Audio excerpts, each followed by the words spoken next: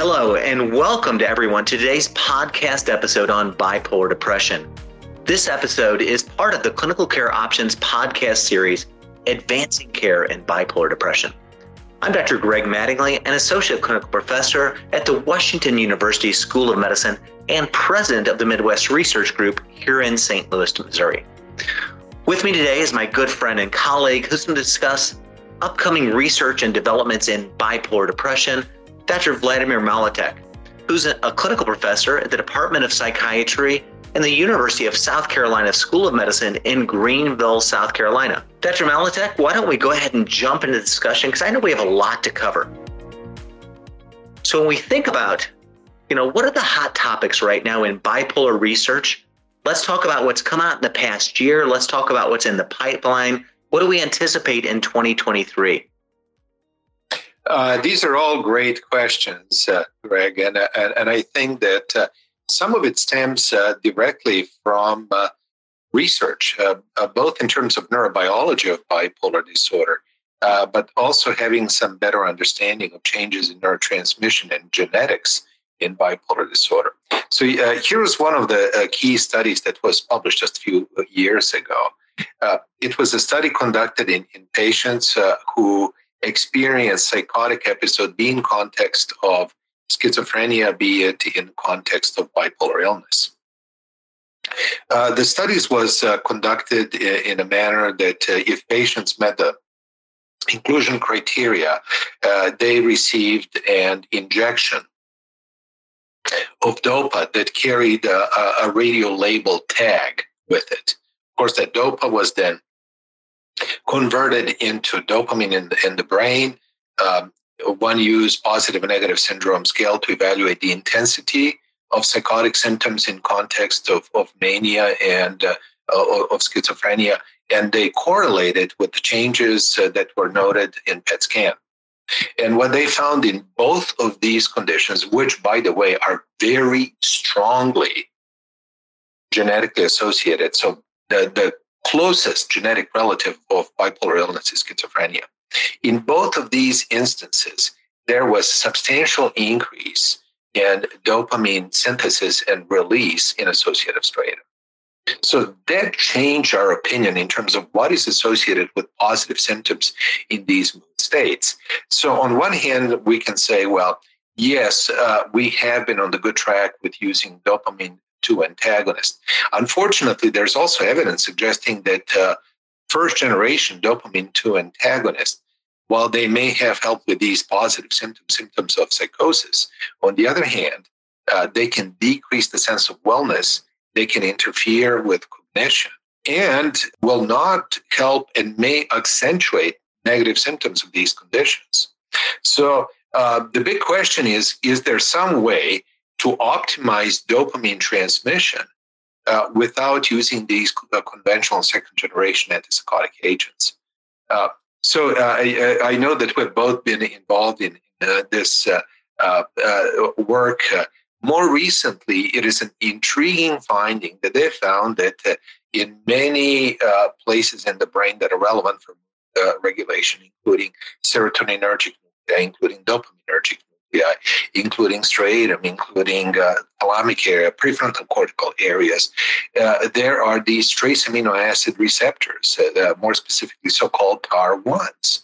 And they seem to work as rheostats, and they have ability in a bivalent fashion if it is inadequate transmission to upregulate it, and vice versa if it is excessive to downregulated.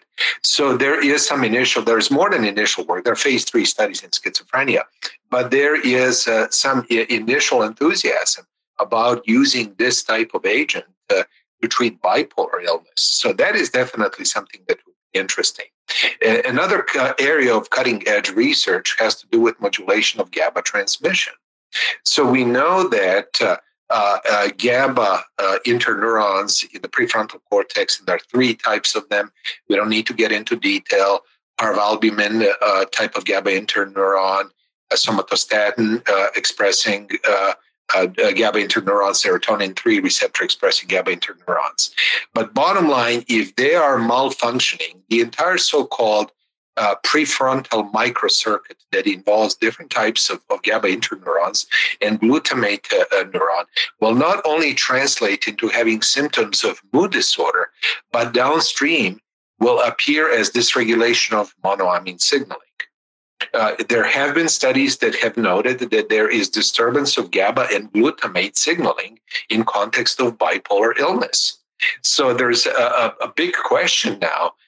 Would positive allosteric modulators of GABA A receptors be helpful in context of bipolar illness?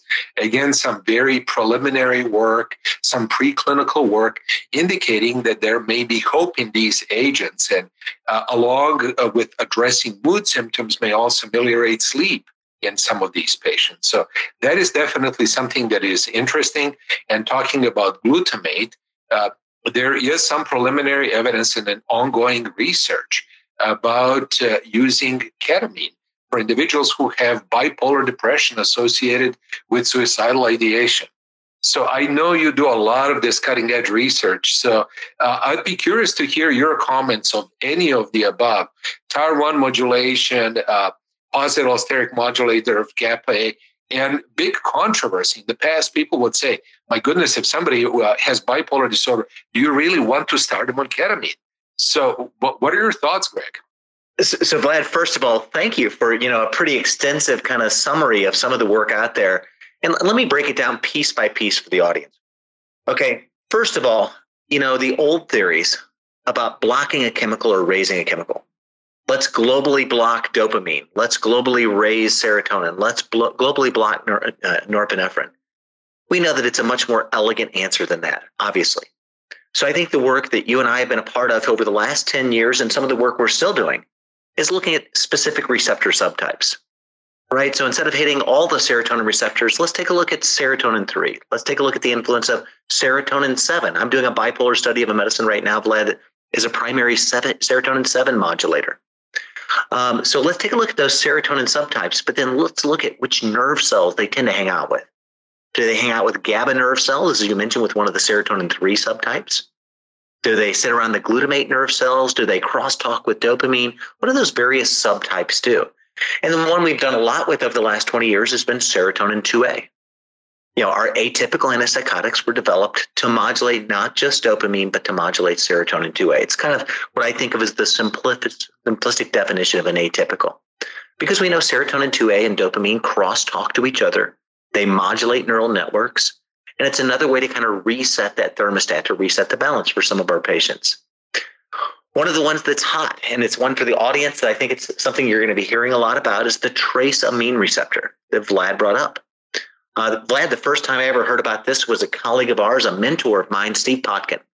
And he wrote in an article published back, I believe, in the 1970s that said there's a group of these trace amines that modulate neurotransmission that may be part of the rheostat about how things get slightly off track. And as you and I have both been a part of, there's a number of trials going on right now with 2 different agents that modulate the trace amine receptor. It's an intracellular receptor that also gets co-modulated on the surface with other receptors, primarily seems to be located intracellularly. And it may be a way to kind of reset the thermostat when it comes to some of these trace amines and how they modulate dopamine and other monoamines. Okay, let's dive into this one. And why don't we have a discussion of it? And you mentioned it, but the positive allosteric modulators. There's a group of these medicines we call PAMs. They don't block a receptor or open a receptor, but they modulate what happens to that receptor when your endogenous chemical, in this case, GABA, hits the receptor. And so the PAMs for GABA, our university at Washington University has a whole lab set up that's looking at those lab, saying these group of medicines that come out of a neural steroid background. They're chemicals we all make by nature, but they can get off target. What happens if we tinker with those and reset that GABA positive allosteric site? So these neural steroids that are endogenous that we know that may get involved with things like postpartum depression. We've done studies with recurrent unipolar depression, but they look like a very interesting way to help reset the thermostat for people that are struggling with mood disorders. And I think that the really exciting part of that, Vlad, is it's not going to be a take forever medicine. Many of these medicines in development for mood disorders are going to be, there's an IV infusion right now that's approved for women that have postpartum depression. And the version we've done is an oral version. You take it for 2 weeks, and then you only take it again if you need it. So it's not going to be an ongoing chronic treatment. These may be episodic treatments, which is a different way to think about treatment in the fields when it comes to mood disorders. And then if I step back, Vlad, if I was kind of thinking about the analogy I then look at is GABA and glutamate are two of the key neurotransmitters that are heavily found, widely distributed in the brain. One's an excitatory receptor, the glutamate receptors in NMDA and AMPA. They make nerve cells want to fire. They let calcium go inside the nerve cell. Calcium is positively charged. It goes in, nerve cells want to fire. GABA is just the opposite. It's an inhibitory neurotransmitter. It lets chloride go inside the nerve cell. Chloride's negatively charged. As chloride goes in that nerve cell, it makes nerve cells not want to fire. And the way that I explain this to my medical students, and I was just having a talk here with some of our nurse practitioners, is that GABA and glutamate are like the brake and the gas pedal in your car. And those two things have to work together. If either one gets stuck, it's hard to get where you want to go. So we need the brain to fire, to excite, to turn on. We need glutamate to work. But we need the brake to kick in as well. And we need to be able to pump the brake when we want to. So GABA and glutamate, those nerve cells that control cellular firing, stimulation, and slowing down of neural firing, those two things have to work in concert. So we have a whole host of medicines coming out. They're going to reset that GABA-glutamate interface. And the way I describe the analogy, Vlad, is instead of raising the chemicals, we're trying to reset the thermostat. Reset the thermostat about why some of our people develop various forms of mood disorders. What would you caution? Because I'm similar to you. I have not done IV ketamine here at my site. I've had patients that have done IV ketamine, but I've done a lot of research on S-ketamine, intranasal ketamine. And we've had several patients off-label use S-ketamine for treatment of bipolar depression. One of my patients who had bad bipolar depression, we found S-ketamine to be very beneficial for her.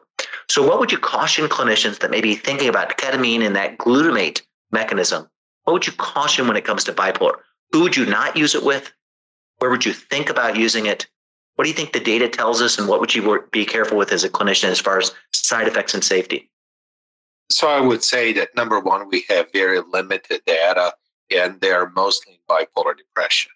If used in relatively pure bipolar depression, available data suggested that these agents are, again, relatively safe and are beneficial. And there is an early indication that actually may help suppress suicidal ideation. On the other hand, we have to keep in mind that bipolar disorder, as I previously mentioned, is the closest genetic relative of schizophrenia. And we do know that individuals, for example, who have significant genetic loading for schizophrenia or bipolar don't respond to lithium very well. So the question is, if somebody has significant loading for schizophrenia, we are meeting these individuals in the course of the depressed phase. They've neglected to tell us about psychotic symptoms, and we introduce ketamine, then what will happen? And the question is, we really don't know. But what I would do is screen. So I would screen for occurrence of psychotic symptoms. I would especially screen for dystonic psychotic symptoms, for mania with prominent psychosis. Those would be individuals that I would favor less for S-ketamine and ketamine treatment. For a very simple reason, we just don't have enough evidence of safety in those patients. And we know that NMDA antagonism is one of the preclinical models for inducing schizophrenia-like behaviors in animals. So NMDA antagonism, not a good thing in somebody who has vulnerability towards schizophrenia. Again, having said that, in relatively pure depressed state, it seems so far that S-ketamine and ketamine may be beneficial. And I like your analogy. I think thinking about GABA and glutamate is kind of yin and yang, and being inseparable and tethered to each other is probably the correct thing to do. Because studies that have looked at TMS and studies that have looked at ketamine is whenever we increase glutamate transmission, we are at the same time increasing GABA transmission. And obviously, if we didn't, that would lower the seizure threshold and people would start having seizures. So Mother Nature has made it so that whenever you influence one of these neurotransmitters, be it GABA or glutamate, the other one will follow too. Now, Greg, there is a lot of work. There are a couple of things that I would like to ask you. Number one, what are your thoughts? Because I know you're involved with this as well, about using TMS to treat bipolar depression, and more specifically, theta burst to treat bipolar depression. There are a couple of protocols that are going on right now. And the second one, I know it is also kind of a pet project of yours, and that is using digital platforms, both for symptom monitoring and possibly as therapeutic interventions in bipolar. So please educate us about these topics. Yeah, all great topics. There's a lot of excitement right now in the field of bipolar, hitting new novel neurotransmitters, trying to reset the thermostat, be it, as we talked about, with the GABA glutamate medicines, the neural steroids, or the glutamate modulators. And there's a host of those glutamate modulators.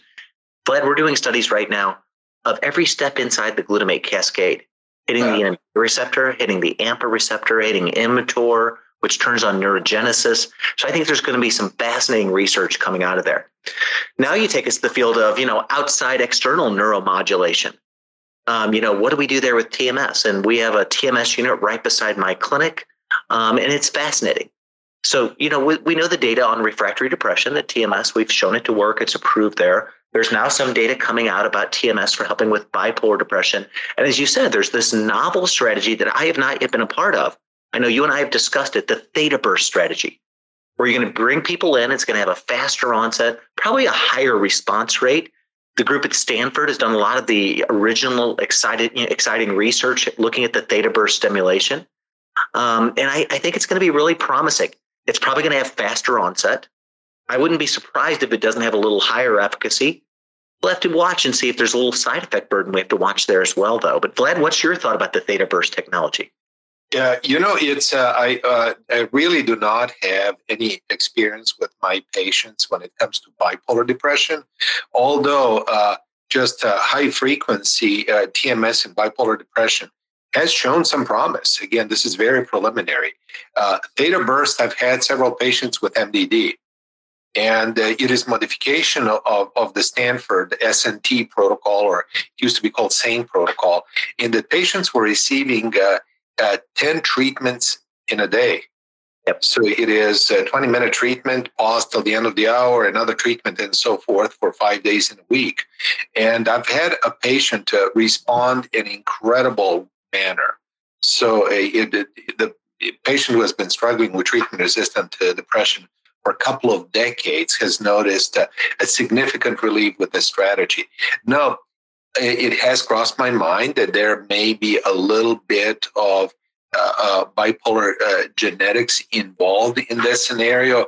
I have not seen much data, although if we go to government site, we will see that there is a protocol going on right now where they're using theta burst treatment for bipolar depression. So I guess,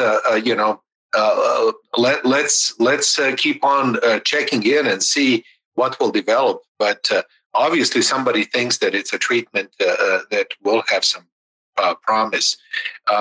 What do you think about digital therapeutics? I know that you have done quite a bit of work with digital therapeutics. Anything we should look forward to in the realm of bipolar treatment? Yes. So you said it right. So there's a variety of digital strategies that are being developed. Some of those digital strategies are, medication reminders, medication trackers. Sending a text to a college student and saying, hey, to have a good day, take your medicine. To have a good day, you got to start out with a good day. And some of those studies by the Harvard group have shown dramatic increases in compliance with just digital reminders that are kind of self-coaching tools. So that's one nice place, that I think is kind of nice. We also have medicines now that are digital trackers. How's your symptoms? Let's send us your symptoms. Let's have alerts that if your symptoms start to dip beyond a certain threshold or certain warning symptoms start to manifest, decreased sleep, things of that nature, we're going to send you and your clinician a warning note. Hey, we're getting in the yellow zone. Let's tread with caution. I think the even more exciting area, which you've alluded to, is can we use digital strategies to help with primary sets of symptoms in people with psychiatric illnesses? Most of the studies I've been working with so far have been looking at cognition. Can we use digital strategies to strengthen various pathways in the brain for working memory, processing speed, executive function? And I think the preliminary data says, yes, we can. What we don't know at this point is, are those results generalizable? So we talk about what we call near transfer and far transfer benefits. So if I give you a digital strategy where I have you exercise, Vlad, over and over again, your ability to count backwards, you could probably count backwards quicker, right? And that pathway in the brain where you're counting backwards, we can probably show that pathway is becoming more efficient. Does that generalize to being better at sitting in front of your digital electronic records at your office? Right. Or improving your cognitive benefits associated with bipolar depression? And I think the data is still out there with that. It's going to be a fascinating area to look at. So near transfer versus far transfer of benefits when it comes to these digital therapeutics. So let's say you have working memory issues associated with bipolar depression. I have a lot of hope that these strategies that are going to help to exercise working memory pathways may help working memory. Will they have far transfer benefits to moving the needle with core symptoms of depression? And I think that's a more intricate answer and a more intricate question. Greg, when we're on this topic, you mentioned cognition in bipolar disorder. There is a whole new area about symptom-specific treatments. So dexmedetomidine is an alpha-2 agonist that has been approved for a symptom of bipolar disorder, agitation. What do you think about those therapies that focus primarily on one of the symptoms, possibly in multiple different psychiatric conditions? I think, let me say this. So our targeted approach about just trying to block a chemical in the brain or raise a chemical in the brain has not yielded as much benefit as we wish we'd had. So if you look at the breakthroughs in cancer treatment, some of the breakthroughs in diabetes treatment, our field has kind of lagged behind on some of these groundbreaking breakthroughs. So I think that means you got to shake up the way you're thinking when it comes to research, when it comes to clinical outcomes. How do we move the needle in a way that gets better benefit? So let's use the example. If this was my son with bipolar disorder and he was getting arrested because he was getting agitated and I had a treatment at home that maybe could help with the agitation so I didn't call the police, of course I'd want that treatment. Similarly, if I had somebody on the unit who was hospitalized because they were manic and they were putting their fist through the wall and I was afraid they're going to hurt my staff, and I had a treatment who could address that symptom, I'd want to use it. If we flip into something that you and I have talked a lot about, cognition. Cognitive impairments is transdiagnostic in mental illness. If the brain isn't functioning well, it's hard to focus, it's hard to concentrate, you tend to fall behind at your job. So if we had treatments that could help that domain of pretty much any of our mental health illnesses, I think we would think about, a primary specific treatment for that domain of a mental health condition. I like your synthesis. So let's look for more holistic approaches to treating psychiatric conditions. But if we have proven means of addressing one specific symptom that is interfering with our patient's quality of life or functioning, why not avail ourselves of that opportunity? So it's a combination. It's both holistic approach, but again, if we have treatments with proven efficacy for a single symptoms, why not? Vlad, as always, thank you for joining me for this series. Thank you for this conversation. And thank you to the audience for joining us for this informative discussion that hopefully will, pique your curiosity about your clinical practice. For everyone out there in the audience, let me just say, this is an exciting time to be in the field of brain science. There are new innovations that are right around the corner, things that are coming to us that are filed with the FDA, that are in the pipeline. They're going to change the way we think about treating our patients that have various mental health conditions, including our patients with bipolar disorder. For more information on this series, please visit the show notes, and I want to thank everyone for joining us today.